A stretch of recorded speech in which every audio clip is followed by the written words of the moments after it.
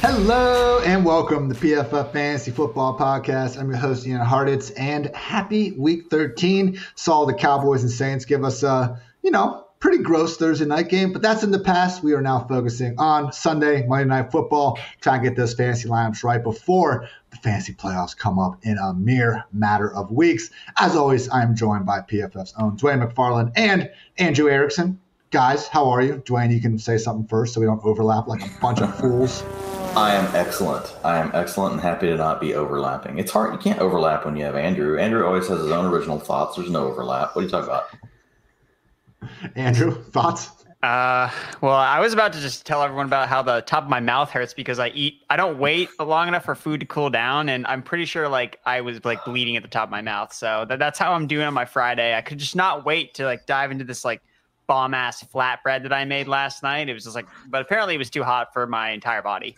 It's not the direction I expected to go, but that's Andrew Erickson for you, ladies and gentlemen. As always, on this edition of the PFF Fantasy Football Podcast, we're going to be going through each and every fantasy relevant injury ahead of Sunday, just trying to let you know which guys are actually questionable and which guys you don't really need to worry about. So without further ado, let's get after it. Starting off at quarterback, Daniel Jones is out with a neck injury, which unironically will mean Mike Glennon is in at quarterback. Not considered a season-ending injury at the moment, but he could end up missing weeks. Andrew, going from Jones to Glennon, does that mean anything for you, or are we still looking at this offense as Saquon Barkley, and after that, good luck?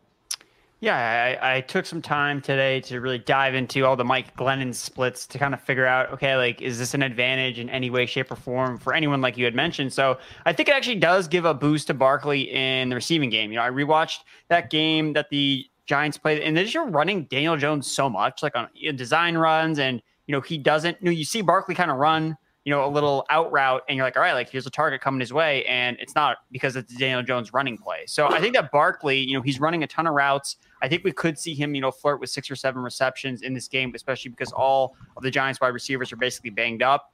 Again, if Sterling Shepard misses, I know Kadarius Toney's already ruled out. I think that Shepard is doubtful, as we'll get into. I think Kenny Golladay is kind of interesting a little bit more with Mike Glennon under center. We saw last year Mike Glennon kind of, again, he threw the ball deep to Colin Johnson. And if you look at the average depth of target of him last year, 8.8, we saw a top 15 in the league last year. Daniel Jones ranks 32nd in average depth of target this season. He's just checking the ball down constantly. He's not being aggressive, throwing the ball downfield. So I do think that if Kenny Golladay were ever to turn things around, I know that people are, scavenging the waiver wire for wide receivers. I got a lot of T.Y. Hilton questions this week. It's if Galladay's out there, you need to plug in somebody. I think that he is in a better spot, honestly, with Mike Glennon than he is with Daniel Jones.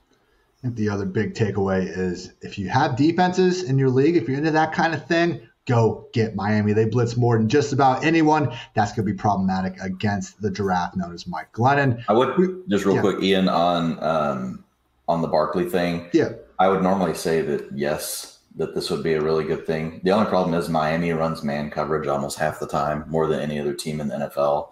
And wide receivers targets per route run, over the last 3 years versus man versus zone, there's a really big difference. So against zone coverage, not wide receiver, running back targets versus zone over the last 3 years, targets per route run, 22%, 20%, 21% versus man coverage drops down to 15, 14, and 14.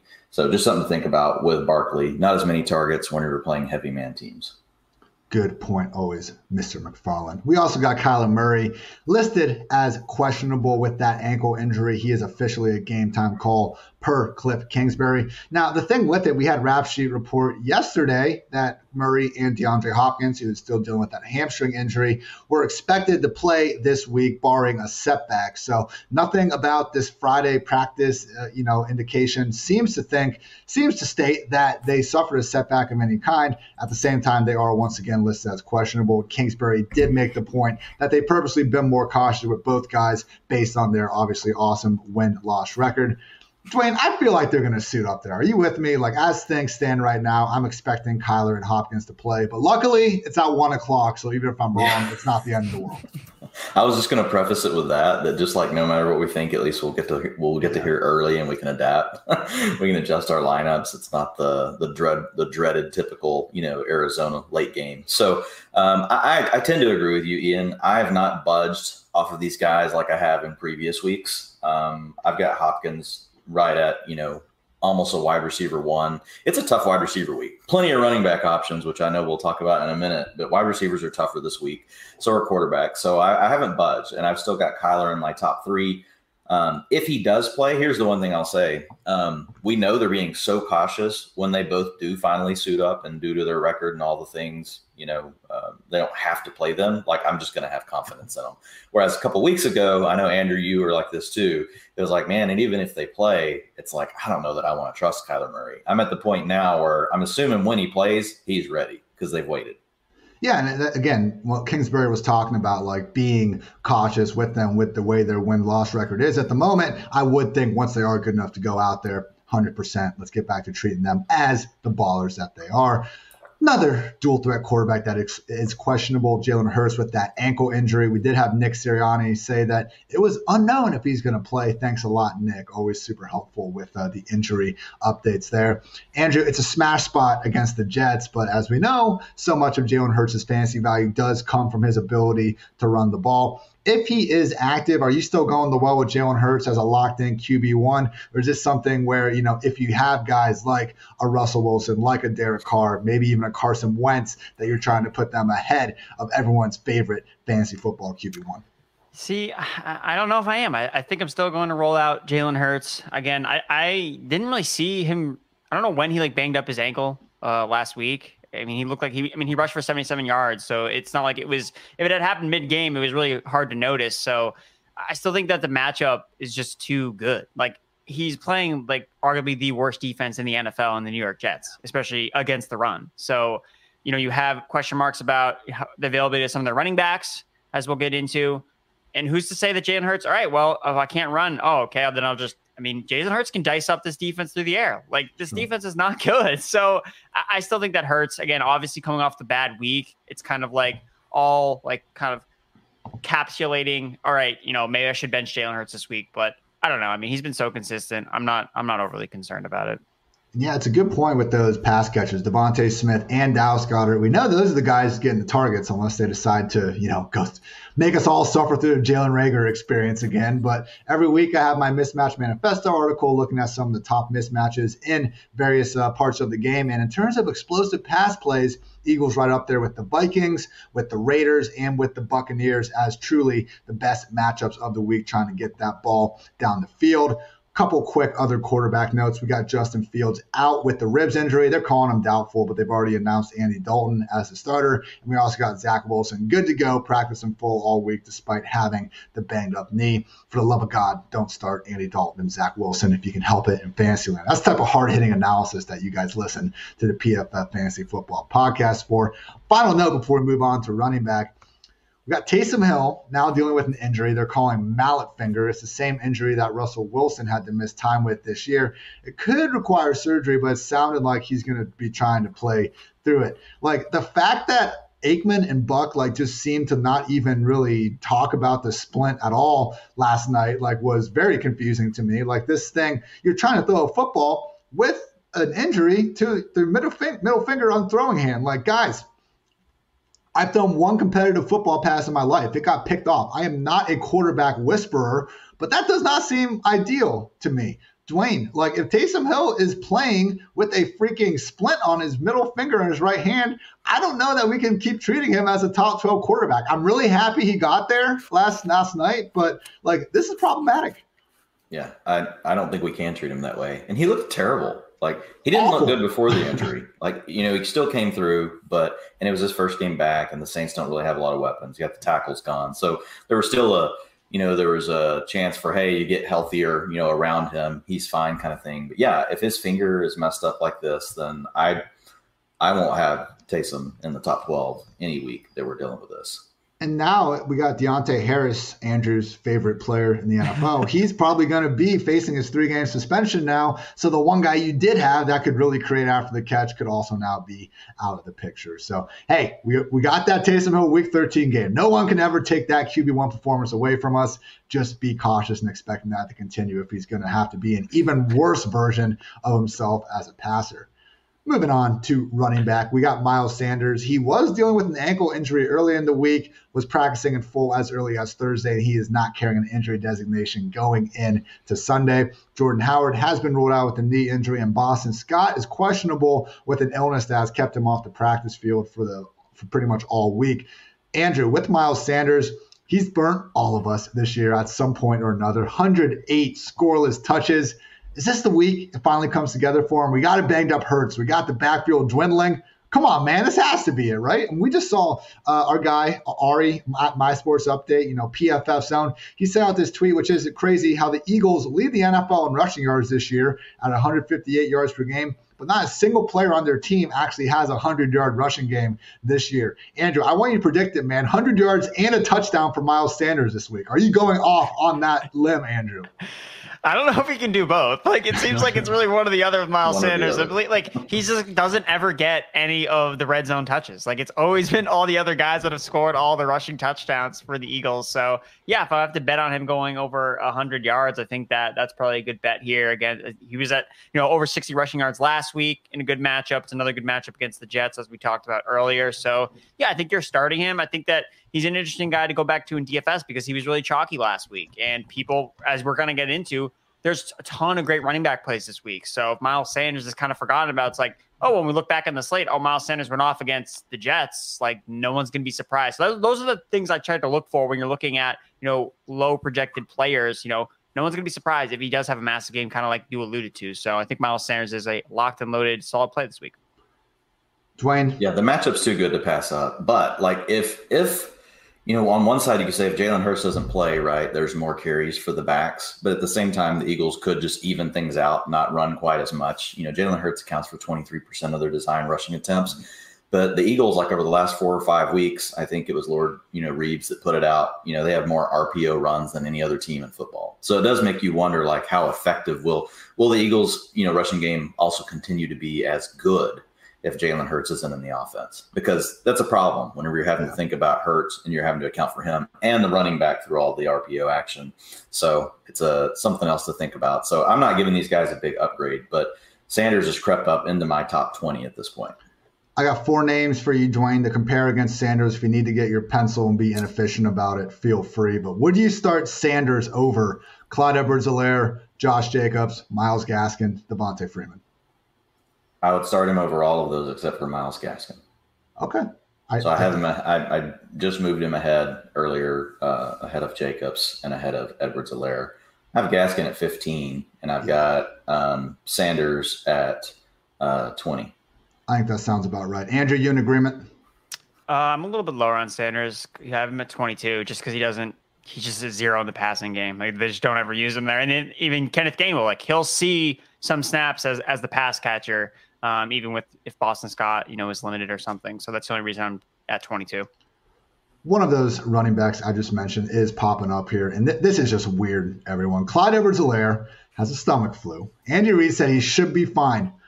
But what the hell? Like, our simulation, messed up here, because last year on December 4th in week 13, heading into a Sunday night football game against the Broncos, Clyde Edwards-Helaire also didn't practice on Friday. He was again said to be fine, just sick, whatever. He ends up being active on Sunday night. Yeah, glitch. That was the word I was looking for. Thank you. Ends up only being active for emergency only purposes. So, these are 2 completely different things. Maybe it's just, back-to-back years, eating the Thanksgiving Day leftovers a little bit longer than he should have. But man, Dwayne, I don't feel great about this. Like, this is, we talk about this with certain teams where we have some teams that will put players out there on pitch count, snap counts, whatever you want to call them. Other teams only do it if they're 100%.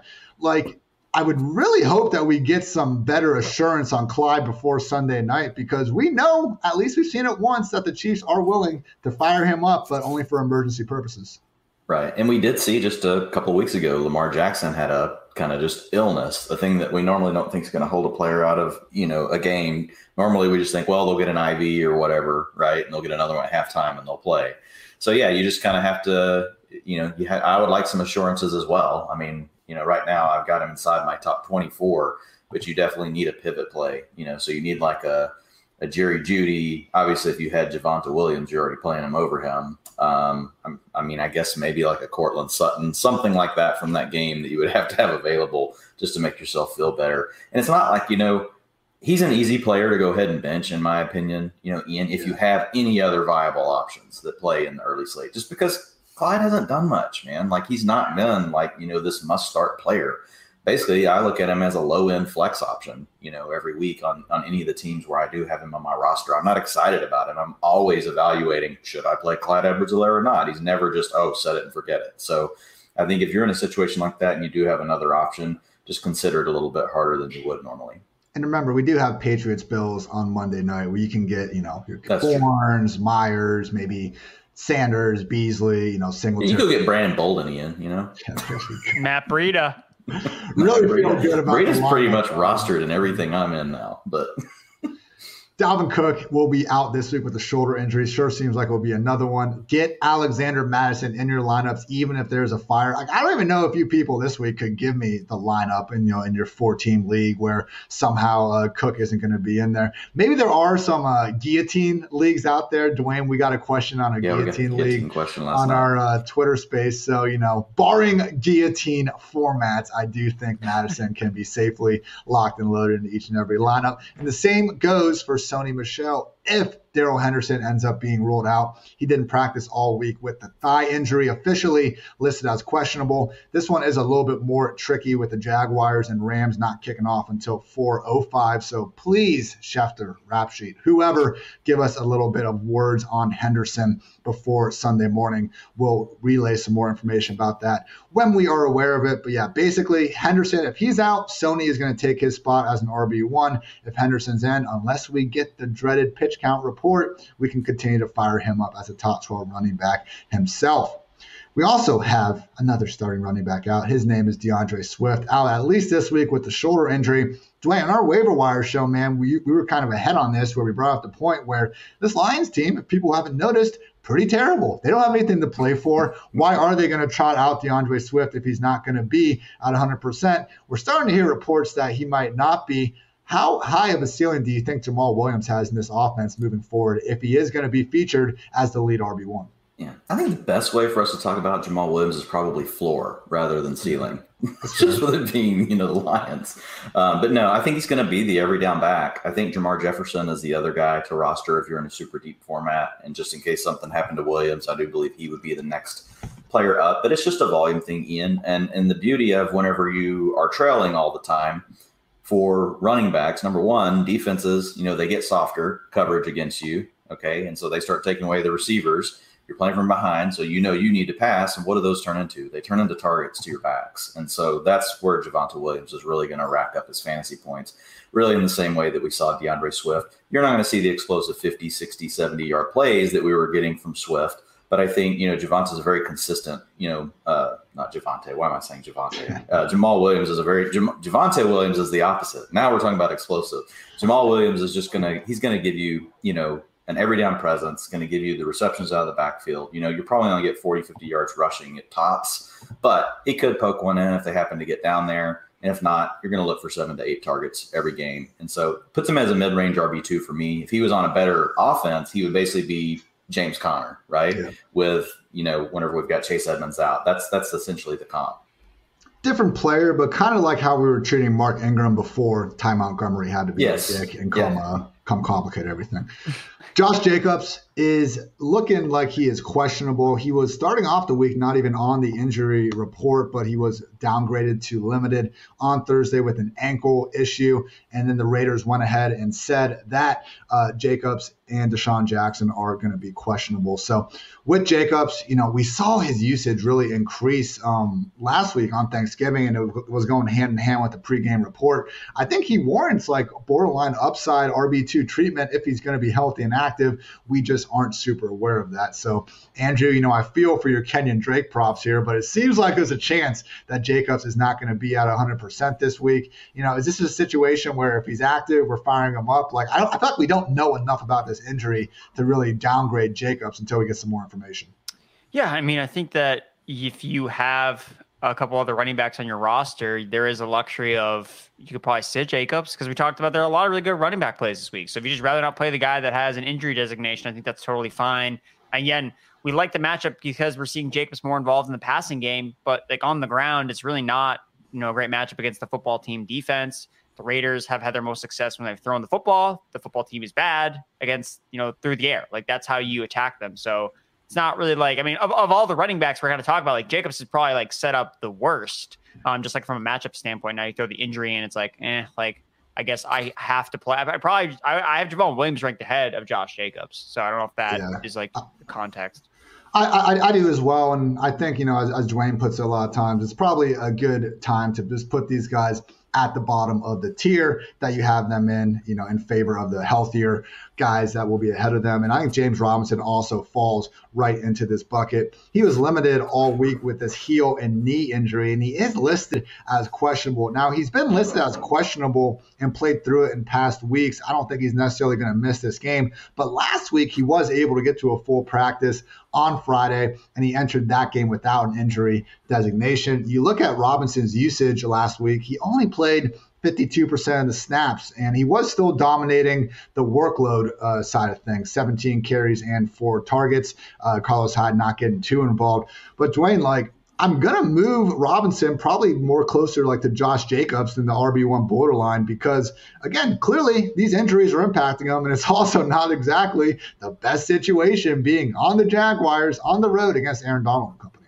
Yeah, you're 13-point dogs. You got implied points of 17.5. That's a real whopper. You got a running back strength of schedule 0 out of 0, according to our PFF metrics. Offensive line run blocking advantage of -6. And your freaking Hill's hurt. So it's not a good spot for Robinson. And to boot, we haven't seen him get his passing down role. Right when he took it over and we all got excited about it, he got hurt, missed the game. And now Carlos Hyde has been handling all the long down and distance, 2-minute offense, all that kind of stuff.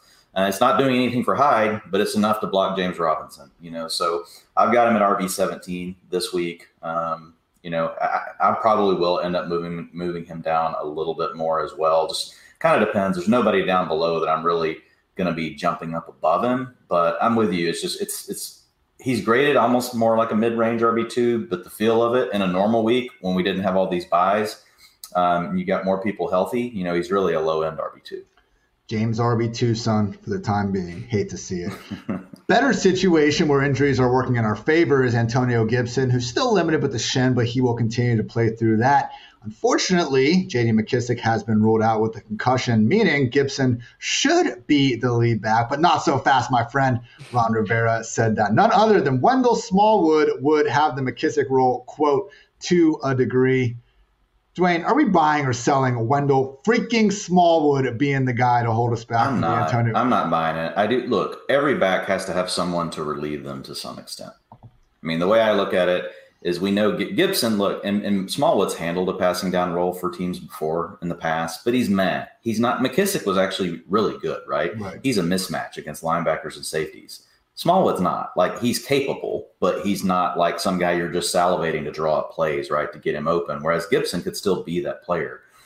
So I think we'll see Gibson, handle more of what McKissic leaves behind than Wendell Smallwood. And Smallwood will probably be the next backup instead of, Jarrett Patterson, who we've talked about a couple times on the show. So I like Gibson. I've moved him to number 5 in my RB ranks for the week. Look, he's a lock for 20 touches. He's got an upside for 30. Heck, he had 29 touches last week.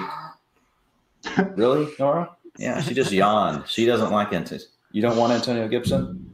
Okay. All right. Well, so much for Antonio Gibson.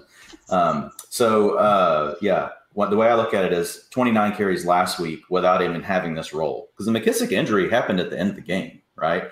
So if you look at, Gibson over the last several weeks, it's really been because the Washington football team's been leading. And so that's really what's led to these better game scripts for Gibson. His role hasn't changed, but now this truly will give him that opportunity to be the every down back. So, I mean, I've got him below. My ranks are Jonathan Taylor, Eckler, Fournette, Madison, then Gibson, then Mixon. So I've got him right there with those guys.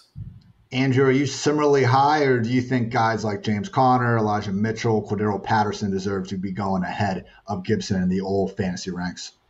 No, I think Gibson deserves to be ahead of those guys. We know he has the skill set there, and yeah, I mean Wendell Smallwood, maybe he'll play a little bit, but maybe it's more like how Giovanni Bernard plays, like kind of like that type of role where like he gets a couple snaps here and there, but I mean the football team's like surging right now, like they need to get wins, and he's their best player on offense alongside Terry McLaurin. So I just think it's like, hey, like we have this guy. I think that as Ron Rivera's like giving us a heads up, it's like, hey guys, like if Antonio Gibson doesn't score 30 points, like I warned everybody, okay? At least he's a head coach, like trying to at least be somewhat transparent with us, so we're not tilting our faces off on at 7:00 at night, being like, why is this guy in the game?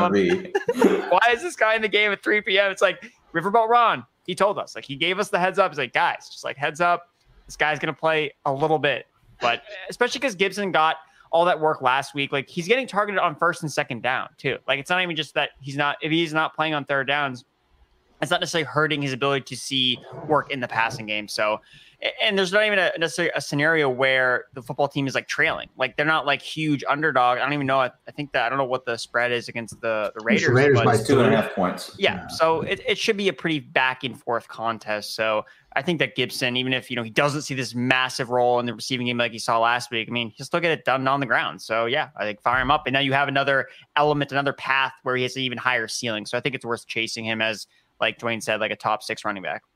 Go get him, people. I think at the worst, RB7, RB8. Either way, fantasy lineups of. Yeah, like I have him over Mixon, over Mitchell, over Connor. I wouldn't argue with anybody that put any of those 3 backs over him. I've got him over Najee Harris too. So, I mean, you could put him below. He belongs with that group, though. He's for sure a top 10 back. You can argue top 5. Boom. Yeah, I agree. David Johnson listed as questionable with an illness and a thigh issue. We saw him split stuff with Rex Burkhead last week. I wouldn't assume that Burkhead's going to take on this monster role because we haven't been able to assume anything in this Houston backfield all season. I still think Royce Freeman's going to carve out a role sooner rather than later. As always, just try to avoid these Texans running backs if you can. I get it. We have some situations where we need to, need your touches, 14-team league, got some buys, whatever the hell the reason is. But just realize our upside, even when the game script and the touches have worked out for these backs, they still haven't given us anything because the O-line isn't helping them and there's no scoring opportunities to go around. Helping matters for Myles Gaskin, and he was set up fine either way, but Philip Lindsay is listed as doubtful with an ankle injury after the midweek downgrade. We talked about it, though, on our game preview podcast, how 10 of Lindsay's 12 carries had come in the second half anyway of that blowout. So Myles Gaskin, legit top 15, top 16 back. This week, we got Alex Collins a little banged up with the abdomen injury with Rashad Penny and Travis Homer coming back to full practices after missing last week. Of course, the Seahawks, in win-now mode after signing Adrian Peterson. So what are you going to do at running back? Stay the hell away from it if at all possible. Alex Collins is not a recommended start, and I cannot stress that enough. I mean, he's been the starter in Seattle and just can't even do anything, and now they got the guys coming back seemingly there to take his job.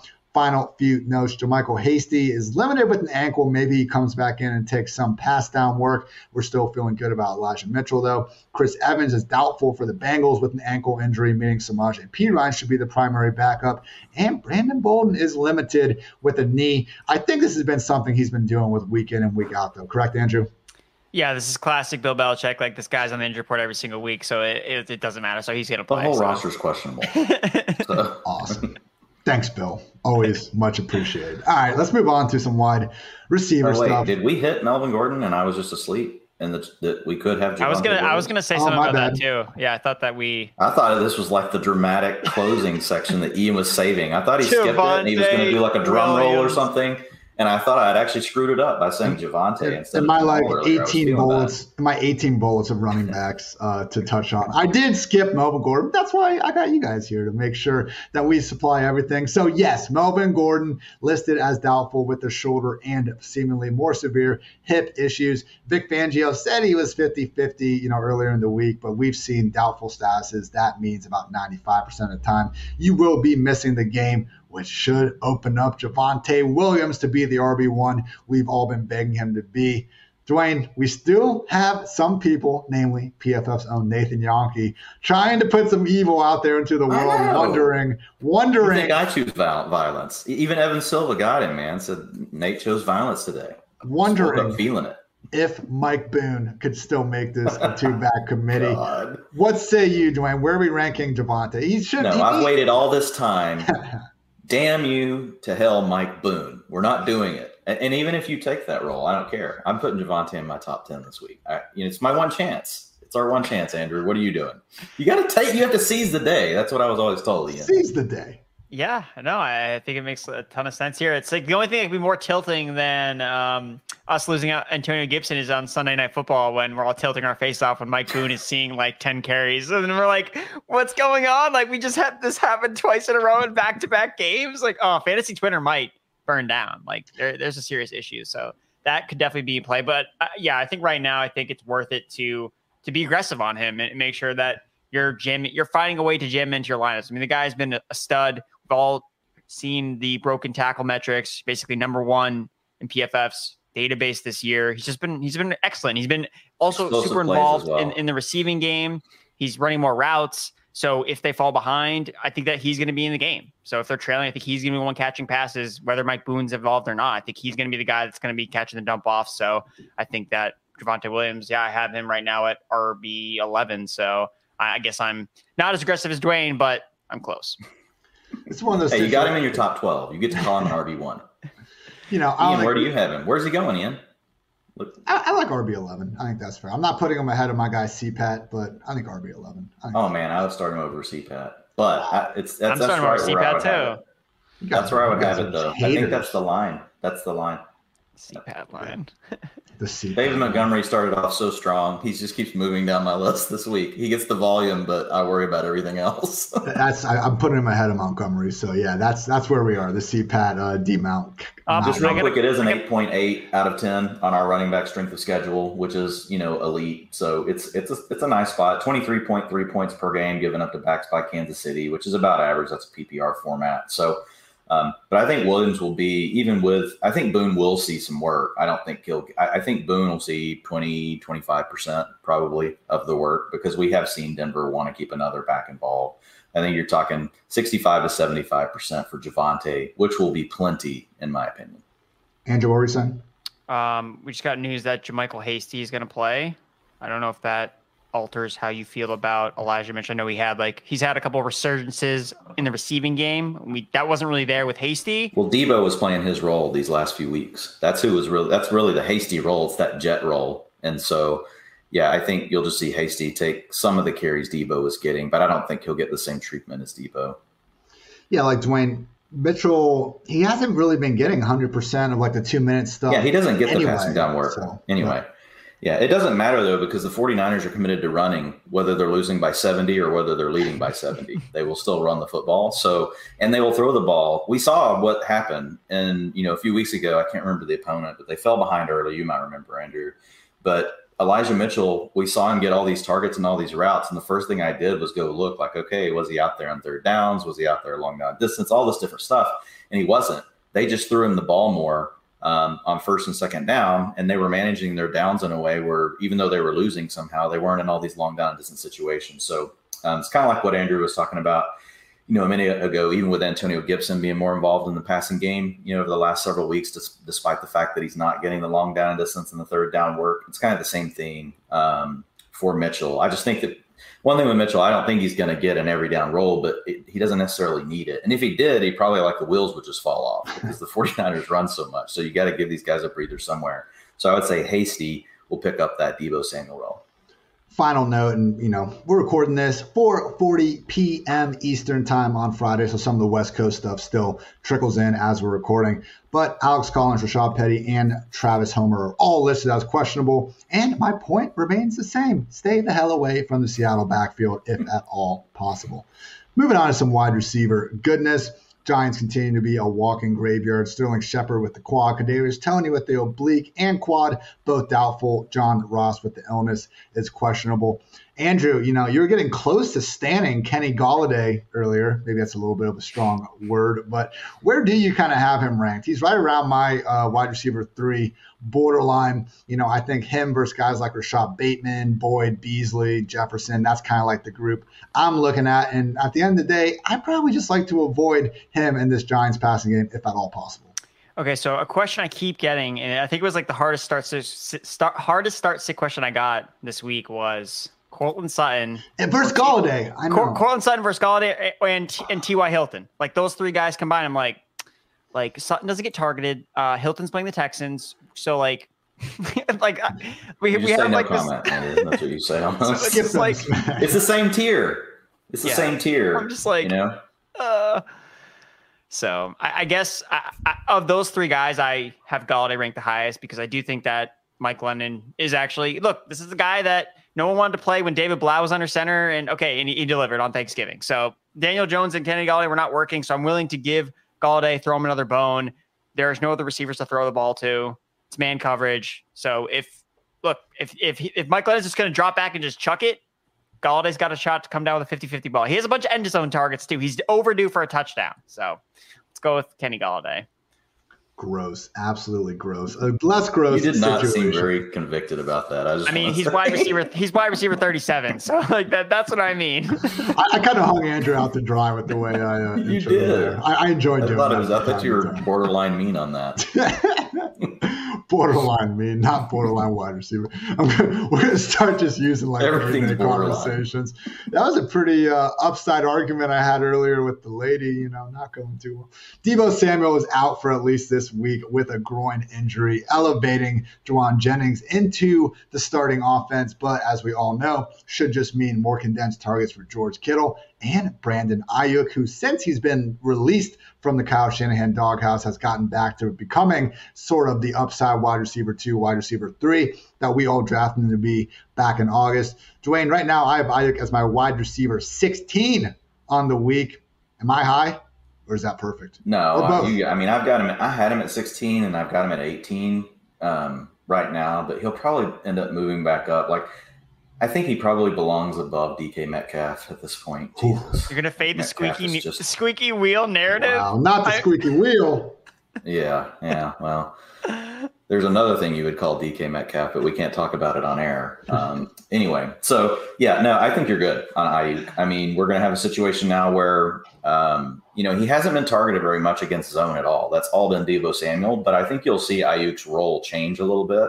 I went back and I was just looking at the games last year where when we didn't have Deebo, but we did have Ayuk. And in those games, you did see a difference in ADOT and the way that they used Ayuk. So I think that, there's going to be an opportunity to get him more involved in the screen game and do some of the other things. And then he'll still work some of his down the field magic. He'll still be a problem for opposing defenses if they want to use man coverage. So I like that range, anywhere between 15, 18, 14, somewhere in there. Andrew, we always do our DFS show on Thursday afternoon. And then I had another 2 DFS shows I did today. So I have, talked my heart out about these prices. But one of the things you brought up kind of at the end of our show that, again, after going through with a couple other people and looking at the slate again and again and again, that I think makes a lot of sense. George Kittle, for someone that's priced under $6K, seeing more targets without Deebo and just being an all-around beast to begin with, more and more, man, especially in tournaments, because I know we can't get off Foster Moreau at 2,700, but especially in tournaments, man, I want all the Kittle this week. I'm not saying Brandon Ayuk can't do his thing, but we might be, overestimating how much of that Deebo work could go to Ayuk versus George Kittle. Kittle is the play, in my opinion, too. Sorry, go ahead. No, Dwayne. I like the emphatic interruption. George Kittle is the freaking play, man. And the thing that people are talking about, it's George Kittle, he blocks a lot. But when I'm looking at how often he runs a route on a per drop back basis, he was top 8 last week. So I'm kind of fading that narrative of, oh, well, he's just kind of out there blocking. It's like, no, like he's running just as many routes as a lot of the elite tight ends are. Just the 49ers offense as a whole just doesn't necessarily throw the ball as much as some of those other offenses. So yeah, I mean, Kittle's always been a guy that's gotten there off efficiency. And now for a chance where we have a clear path for him to see an uptick in volume that doesn't necessarily require the 49ers to drop back and throw like 20 more times per game. I think it's a pretty clear leverage play, especially because everyone's going to want to pay down at tight end this week. Everyone and their mother-in-law is going to pay down for tight end. So whether you just play Kittle as your tight end or you play both tight ends, I think those are both viable strategies this week. You say everyone and their mother-in-law are going to be playing low-price tight ends? Maybe. I don't know. 77% of the time, the Seahawks use zone. Kittle is the second most targeted player on the Niners against zone, 25%. Debo was at 30%. Like I said, I think Ayuk will get more involved in different kind of routes, but I think that Kittle will lead the team. Let's go. George Kittle, look at us guys touting just a consensus. Is he going to get the helicopter? No, please no. I want to curse the guy. I'm trying to will him into something good, man. Trying to win money with this guy. Trying to win money. Why would I do that? DeAndre Hopkins, kind of already talked about him with Kyler. He's officially a game time call. We're expecting him to be back to his normal role if he's healthy. Again, just thank the football gods that this Cardinals game is at 1:00 for once. More up in the air is Odell Beckham, who is listed as questionable with that hip injury. Sean McVay said he would be surprised, was the quote, if OBJ doesn't play. Rap Sheet did say the availability is up in the air, although the hip is, quote unquote, not considered a major issue. Dwayne, I got Beckham, kind of before doing my late Friday adjustment, sitting as my wide receiver 28, kind of firmly in that upside wide receiver 3 mode with sort of this uncertainty with his health kind of going on. I see myself dropping him a little bit into the early 30 range, but I'm not like really too afraid to play him because of this issue. We saw him really playing through it last week, and it didn't look great on the sideline, but he looked pretty good running past the defense on his way to the end zone. Where do you stand on Beckham this week at less than 100%? Yeah, I'm similar. I'm probably going to move him down just a little bit. I've got him right now one spot ahead of Mooney, 2 spots ahead of Devonta, 3 spots ahead of Michael Pittman. I'm going to move him below all 3 of those. And then I'll just put him right next to Van Jefferson. So people will feel like I'm just not really helping them. They're like, okay, great, Dwayne, thanks for letting me know which Rams receiver, to play. But it could, honestly, I may drop him 1 spot below Van, just knowing that he is dealing with health. We know they're both out there just as much. And we have seen Van Jefferson get loose down the field, and handle those bombs from Stafford. So I probably actually will have Jefferson just ahead of Beckham, and that's where I'll have him. But he'll be just ahead of like Jerry Jeudy, Tyler Boyd, Kobe Myers, other players we know that can play, right? But it's a matter of can they get targets because the way their offenses operate or how many mouths they have to feed. The only one that kind of sticks out to me there, Dwayne, wondering why you don't have him higher is Mooney. We do have Robinson. I knew you were going to say that. I think you have him at like 3 or something. I was looking at our 3. I got him at 17, but I think that's a little more reasonable. So this is why I like having, our little 3-man panel here allows us for some tiebreakers. Andrew, where do you stand on Mooney? Are you with me? And, I'll be nice to you as I lobby these questions, or are you, going to? You won't be borderline mean anymore. No, I'm definitely lower on Mooney. I really don't have any reason why to. I don't know. I look at his thing. I'm like, I need to move him up, but then I see other guys. I'm like, okay, maybe I can move. I mean, I have him at 27, and it's probably too low. Oh, 27. Well, where does Yankee? Where does the award winner have him? That's what we should ask. That's true. I'm gonna look. I'm gonna go look while Ian's teeing up whatever's next. Well, Allen Robinson is doubtful with the hamstring. Marquise Goodwin banged up with the foot and ribs as well. So that would open up all the targets for Mooney, who is our consensus wide receiver 22. I am the highest in the company on him. Nathan is the second highest at Nathan's 22 though. Okay, so pretty much we just program our consensus just to match Nathan's ranking. It doesn't really That's really what the consensus is. It just takes Nate's ranking. Let's take the best ranker we have. Let's just use his. Everything else just a bunch of flair. All right. Brandon Cooks, pretty much like the entire Texans team has an illness going around. So we got Cooks, Chris Conley, both with the illness, same situation. They're looking as questionable. And Danny Amendola's got a knee that could keep him out. Andrew, is that Nico Collins music potentially? Is that our cost saver at wide receiver or not? Because, it's the Texans. No, I don't actually mind the play. At $3,100, you look at, okay, if you want to play Jonathan Taylor, you want a cheap bring back, like, so you can fit up some of these other running back plays, like Nico Collins makes a ton of sense. And something that I've like kind of picked up learning when I played the Thanksgiving slate is it's so important to, if you're going to take a flyer on, you know, one of these super cheap wide receivers, you want to do it in the early games. So that way, you know, going into late games, all right, I already played this, you know, 2%, less than 2% owned Nico Collins. He scored 25 fantasy points because he caught 2 touchdowns. Sick.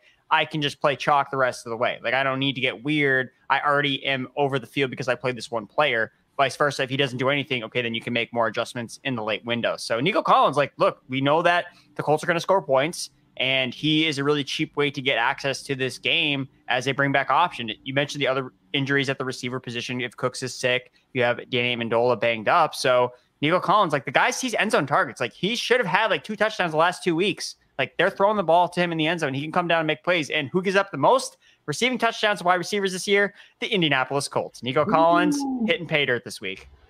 Make sure you keep an eye on those injuries. Go get some nice stuff. I mean, I definitely like him better than Josh Reynolds or Juwan Jennings down there. So I can get behind Nico, salary saver. Let's go. Just another quick 6 to run through before we move on to tight end. Antonio Brown, as you all heard, has been suspended 3 games for the fake vaccination card. He was planning on missing 2 games with the ankle injury. That made the whole, you know, like when everyone's like, oh, great job, NFL and Tampa Bay, like really coming down hard on this guy. It's like, well, it's basically a 1-game suspension. I don't know about that, but whatever. Either way, he's out the next 3 weeks. Obviously, Godwin, Evans, Gronk, big boost for them. And really, I don't think we can use any of these other guys. Scotty Miller's back in the picture. Tyler Johnson's still there. And Brashad Perryman's been activated back to the active roster as well. So expect more of a rotation with those complementary pieces and just more of a focus on getting the top guys involved. We got Deshaun Jackson, seemingly listed as questionable, but it's because of a calf injury that has been deemed not too serious. At a minimum, though, this does kind of scare me off, you know, trusting him as that best case, you know, wide receiver 4, wide receiver 3 we were hoping for, because even in that Cowboys game, he wasn't playing a full-time role. Like, they still want Zay Jones out there for a good chunk. I would think after he suffered this calf injury on Thursday, they're not going to be increasing the snaps too much for this week. I mean, that's Djax, you know, he doesn't do much and he gets off his couch once a year or two and just blows up against the Cowboys in a primetime game. Also got Chase Claypool. He's good to go with the toe injury. He continues to gut through. Curtis Samuel listed as questionable with the groin after being limited all week, but he is expected to play through it. Just don't expect him to have enough snaps, enough targets to really be a usable fantasy asset yet. Ravens got Devin Duvernay and Boykin banged up with thigh and finger injuries. We really don't care. I'm not sure why I wrote them down on here. And really, that could help Bateman. That'll help Bateman a little bit. If Duvernay misses, because he and Sammy have been rotating, but Duvernay's been part of the rotation getting slot work. So we could see that open up a little bit more for Bateman. Let me see if we got their fun. That's why you wrote it down, Ian, because you're there. A good We go. guy. I appreciate you helping me out. Borderline good guy. Yes, I love this. All right, well, Duvernay is actually practicing full, so he doesn't even have a designation. So screw me and everything I stand for. Hey, I do like Claypool. Just real quick this week, like it's a solid matchup with the Ravens. You're going to get plenty of man coverage whenever they play man. 30% targets per route run to freaking Mr. Chase Claypool. Deontay is always still king. You know, you can't take a king status away from a king, but you get the shots down the field. You come up with a big play. I like Claypool this weekend, and then you can turn around and bring it back with Marquise Brown, who gets 26% target rate against zone. Guess who plays zone all the damn time? Pittsburgh Steelers. Boom. Sorry, I don't like it. I love it. Great call, Dwayne. Finally, most importantly, Auden Tate not looking good to play with the calf injury. Bengals only 2-2 without Auden on the field this year. Get better Auden Tate, the best number 4 wide receiver in the NFL, because Tim Patrick's number 3, so I don't want to hear it, Broncos fans. That's my guy Auden Tate now. Moving on to more important things, maybe at tight end. Kyle Rudolph, questionable with the ankle injury. Evan Ingram couldn't do it anyway last week. Please, again, just avoid this Giants pass. We went through all this stuff last week, and we were like, if Evan Ingram can't do it this week, he's never going to do it. He didn't do it. So here we are, week 13, and Ingram is dead to us from a fantasy perspective. But a man who is not dead to us is Logan Thomas, who, you know, he's listed as limited this week. I think that's just because they're still managing him coming off the IR from the hamstring injury. It wasn't like he was full last week. We didn't get his practice participation last week because he was still on the IR. He should have had a touchdown. I still don't know how it wasn't scored a touchdown. Seems like he should be playing between 80 and 100% snaps. But, Dwayne, I did see that Ricky Seals-Jones was limited all week with this hip issue. If we get RSJ and Logan Thomas back, do you think it's Logan Thomas full-time, or is this enough of a concern that maybe we should get off him for a week? I think it's enough of a concern that I just, anytime you got two players that are not fully healthy and you get a third tight end, we know that they could use a little bit too in Bates.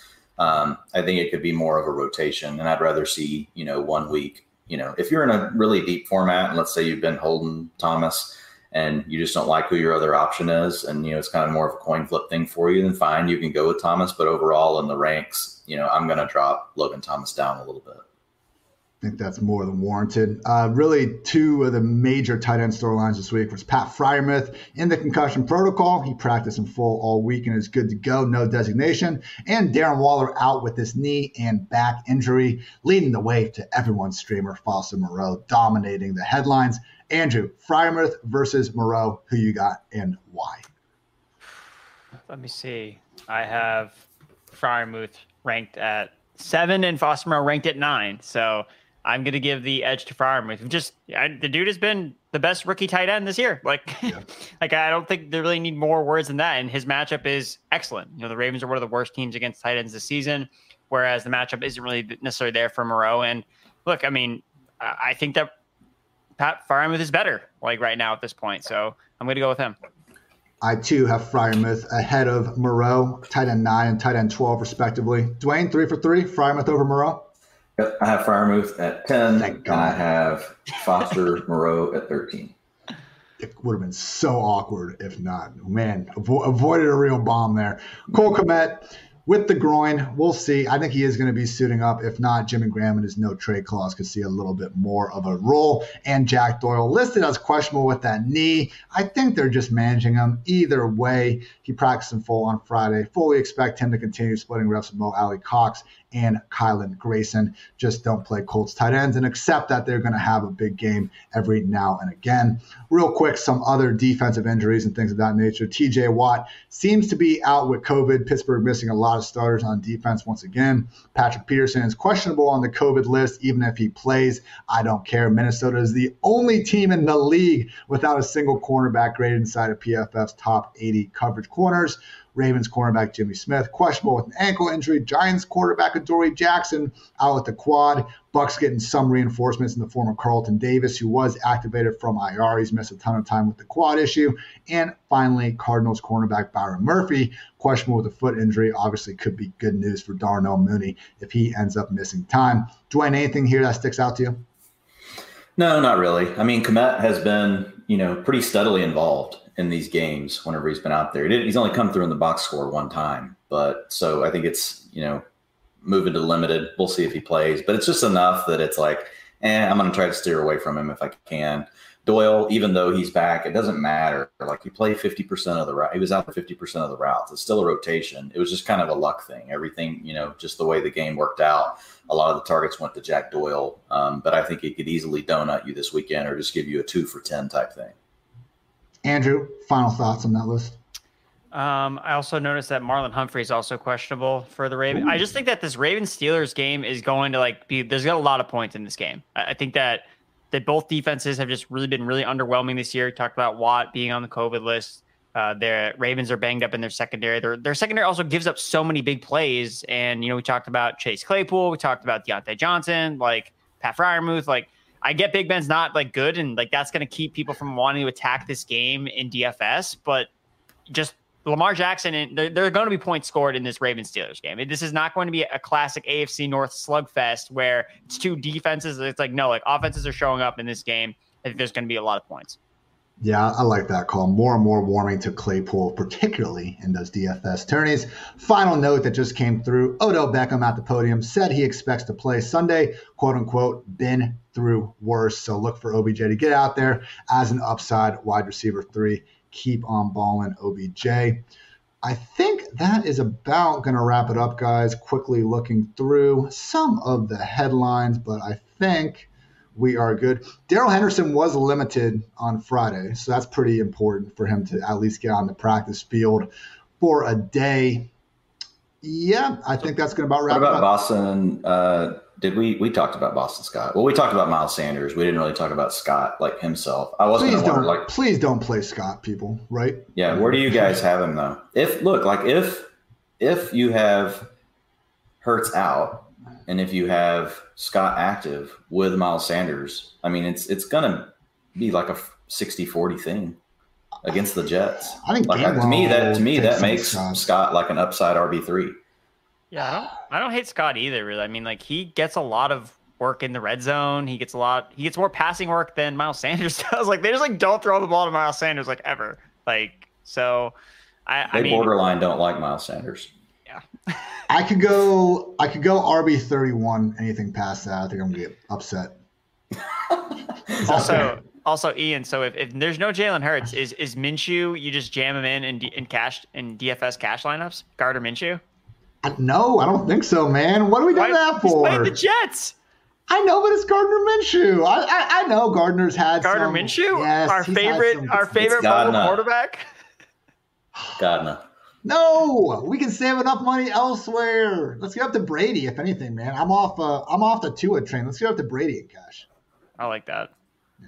So if we couldn't save the money with Moreau, if we couldn't do it with some of these running backs, like having Gibson, having Jamal, I just think there's enough salary saving on the table not to worry about it with Gardner. Like, all right, where will we rank Gardner this week? Looking at it right now, I'm thinking probably behind like Tua, Tyrod, and Garoppolo around QB 20.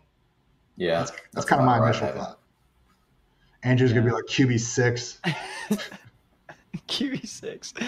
No, I mean the Jets though, dude. The Jets are so bad. And what is his? I need to check his price. But we just know the Eagles could be willing to run the whole time, because the Jets are terrible versus the run. I give Goddard and Devontae, I think, a little bump, hoping that they might throw the ball more. Yeah, Minshew's only 4K, so it's just he doesn't have to do much, like. Just saying, he's 4K. All right, before we go any further down a Gardner Minshew hype wormhole, we get out of here. Thank you, everyone, for tuning in to PFF Fantasy Football Podcast. And everyone, I just want to invite you to maybe save some money as I pull up our ad reads I probably should have had open earlier, because we are offering a great deal. I hope we still are. Load, you stupid thing. Because everyone, you can get 40% off any PFF subscription if you use code CYBER40. All of our locked article content, weekly player rankings, straight to schedule tool, betting dashboards, all that and much more. Again, support the pod and use promo code CYBER40 for 40% off any sub. And also, Fantrax, everyone, their free fantasy football league manager is the most customizable, easy to use, and feature-rich platform in the entire industry. PFF has been playing our leagues on Fantrax this season. You can set up your leagues exactly the way you want. Get rid of kickers and defenses without a problem. Complete multi-team trades, or even be able to trade fab or future year picks. All of that for free for you fantasy hockey, basketball, baseball fans. Season's fast approaching, already began, so be sure to create a new league or bring over those existing leagues to Fantrax. They are giving away signed jerseys to a few lucky fans, so sign up now at fantrax.com/PFF to be eligible. And also, you can download the DraftKings Sportsbook app now. Use promo code PFF to bet $1 on any team to score next week in the NFL and win $100 in free bets. If they score, you score. Promo code PFF this week at DraftKings Sportsbook, an official sports betting partner of the NFL. Must be 21 or older. New Jersey, Indiana, or Pennsylvania. Only new customers only. Minimum $5 deposit, $1 wager, one per customer. Restrictions apply. See Jackson.com/sports for details. Gambling problem, call 1-800-GAMBLER. And as always, shout out to our friends over at Western and Southern. You can submit questions for Chris Collinsworth to answer on his podcast and on Western and Southern's Instagram. Whether it's Chris's old playing days, behind the scenes with Allen Sunday Night Football, maybe a need to know about your financial future. You can submit those questions at westernsouthern.com/askchris. One more time, that's westernsouthern.com/askchris. If you're watching on YouTube, check out the link in the description below. Remember, Western Southern, you can rest assured on game day. And that's going to wrap up this edition of the PFF Fantasy Football Podcast. For Dwayne, for Andrew, I'm Ian. Thank you as always for tuning in. Until next time, take care, everybody.